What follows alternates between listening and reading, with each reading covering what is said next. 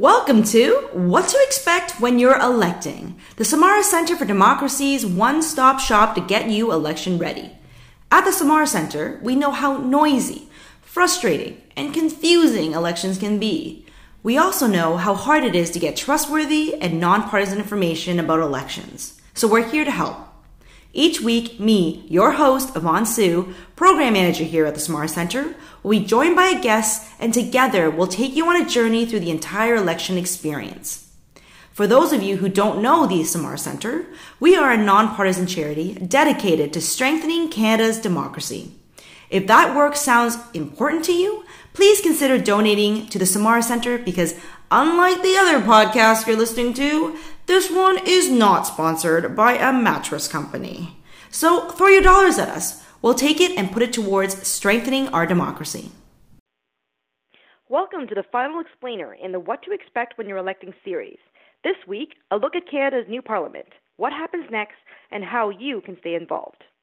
We are lucky to have Dr. Paul Thomas on the line. Paul is the Samara Centre's Senior Research Associate and an expert on minority governments. Hi, Paul. Hello.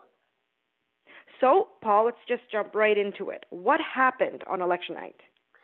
So we had Canadians across the country coming out to cast their ballots for their local representatives, so who they wanted to represent them in their constituency.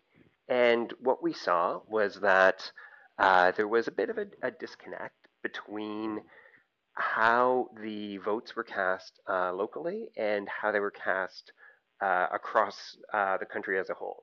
So some parties won large shares of the vote in different parts of the country, say like the Conservatives in Alberta and Saskatchewan. And then other parties had sort of narrow wins. The Liberals won more seats, but they tended to win with narrower margins. So the Conservatives actually won a greater share of the popular vote, but fewer seats. And the reverse was true. The Liberals won more seats with fewer votes. And that's part of how our parliamentary system works, because we're not looking at the national level. We're looking at who has the most votes in each of our constituencies going on to Parliament. The other thing to keep in mind is, so the Liberals came out with the most seats, and the Conservatives weren't far behind. They're sort of the two biggest parties. And then there's two parties that came with a smaller share of the votes. The Bloc Québécois had 32 seats, and they're another one where at the national level they didn't have many votes, but because all of their votes were concentrated in Quebec, they did quite well. The NDP had over twice as many votes as the Bloc, but because they were so spread out across the country, they wound up with fewer seats, just 24. The Green Party had 3, and we actually had one independent succeed this time around. A former Liberal MP, Jody Wilson-Raybould, was re-elected as an independent in Vancouver-Granville. And the People's Party, which was sort of the other major one, didn't actually win any seats this time. Okay, thanks for that update. Something else that's been on a lot of people's minds is representation. So what does our new parliament look like in terms of representation of minority groups? So we saw some marginal progress, but generally a lot of stalling in terms of progress towards getting Parliament to look more like the country. So there were 10 more women elected in 2019 as compared to 2015. So the proportion of women MPs has gone up from 26% to 29%. And I mean, that's certainly progress, but it's a very slow rate of change. So at the current rate, it will take well over 50 years to actually reach parity. The proportion, though, for visible minorities and Indigenous people actually stayed the same. So we have 3% of MPs who are Indigenous. We have 14% of MPs who are visible minorities, and the proportion of immigrants all stayed the same. Which, I mean, it's good that it didn't slip backwards, but it is considering that we have fewer. The proportion of MPs doesn't reflect the proportion of, say, visible minorities in the population. It shows that we have some more work to go. And some of our past research has shown that one of the major barriers in this process is nominations. So it may be time for parties to look at whether they're actually nominating candidates from these communities, and especially nominating them in constituencies where they have a good chance to win. That's a really good idea. And Paul, for those who still aren't clear, who won the election? So no party really wins the election in terms of forming government. We have a parliamentary system, and so we elect MPs to go off and represent our constituencies in Ottawa. In the parliamentary system, what we have is a government that's formed by a party that can maintain the confidence, which is a fancy way of saying the support, of the majority of MPs. The government also doesn't stop existing when an election is called. So Justin Trudeau was Prime Minister before the election, he was Prime Minister through the election, and he's still Prime Minister now.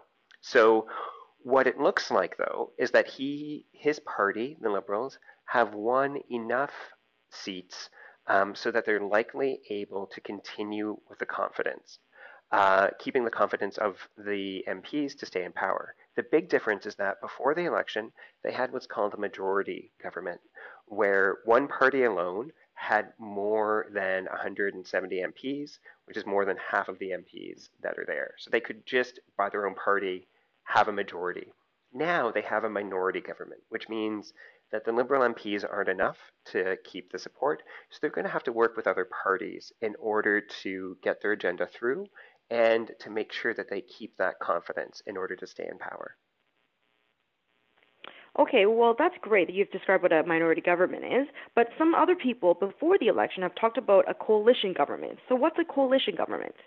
So coalition government is something where you have a situation like a minority. Not one party does not hold a majority of the seats, and rather than having to put together a a group of MPs to support each and every different item, two parties decide that they're going to govern together, that they will combine forces, usually to get a majority of MPs, and to do that, they share power. So they actually have both parties represented in cabinet, both parties having ministers, and making decisions together. What we have now, what the Prime Minister has indicated that he's going to do, is rather than having a coalition government with another party, the Liberal government is going to work on an issue-by-issue basis. So they're not going to directly share power with other parties, but because they do need those extra votes to get to the majority of MPs, to keep the confidence of the House of Commons, they are going to have to collaborate. So we're going to have collaboration, but not coalition.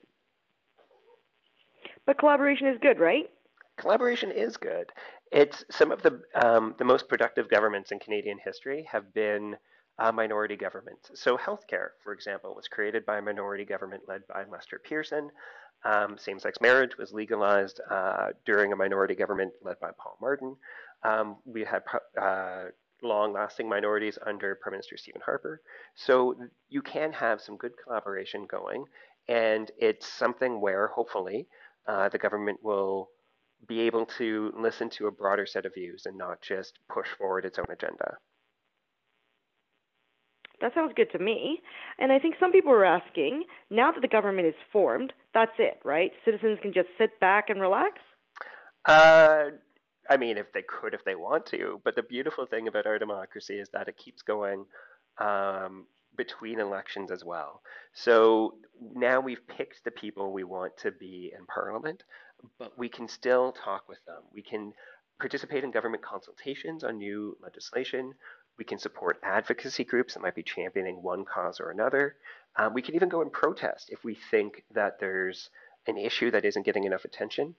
And most importantly, we can have an ongoing dialogue with our MPs. And that's going to be especially important in a minority context because we're going to have different parties working together. So some of the items that are going to come forward may not have necessarily been part of the platform of the MP who won in your local constituency. And so you might want to let them know what ideas that other parties had that you would like them to support, or how they could vote if something completely new comes up. So it's not something where we should sit back, but being engaged and keep sharing views in order to make sure that Parliament continues to represent our views as new events come up and as compromises are made. Well, those are some great tips, Paul. Thank you so much. Thank you. It was a pleasure. Well, yes. Well, that's it for the What to Expect When You're Electing series. If you want to learn more about Canadian politics, sign up for our newsletter at samaracanada.com, follow us on social media, or email us at info@samaracanada.com.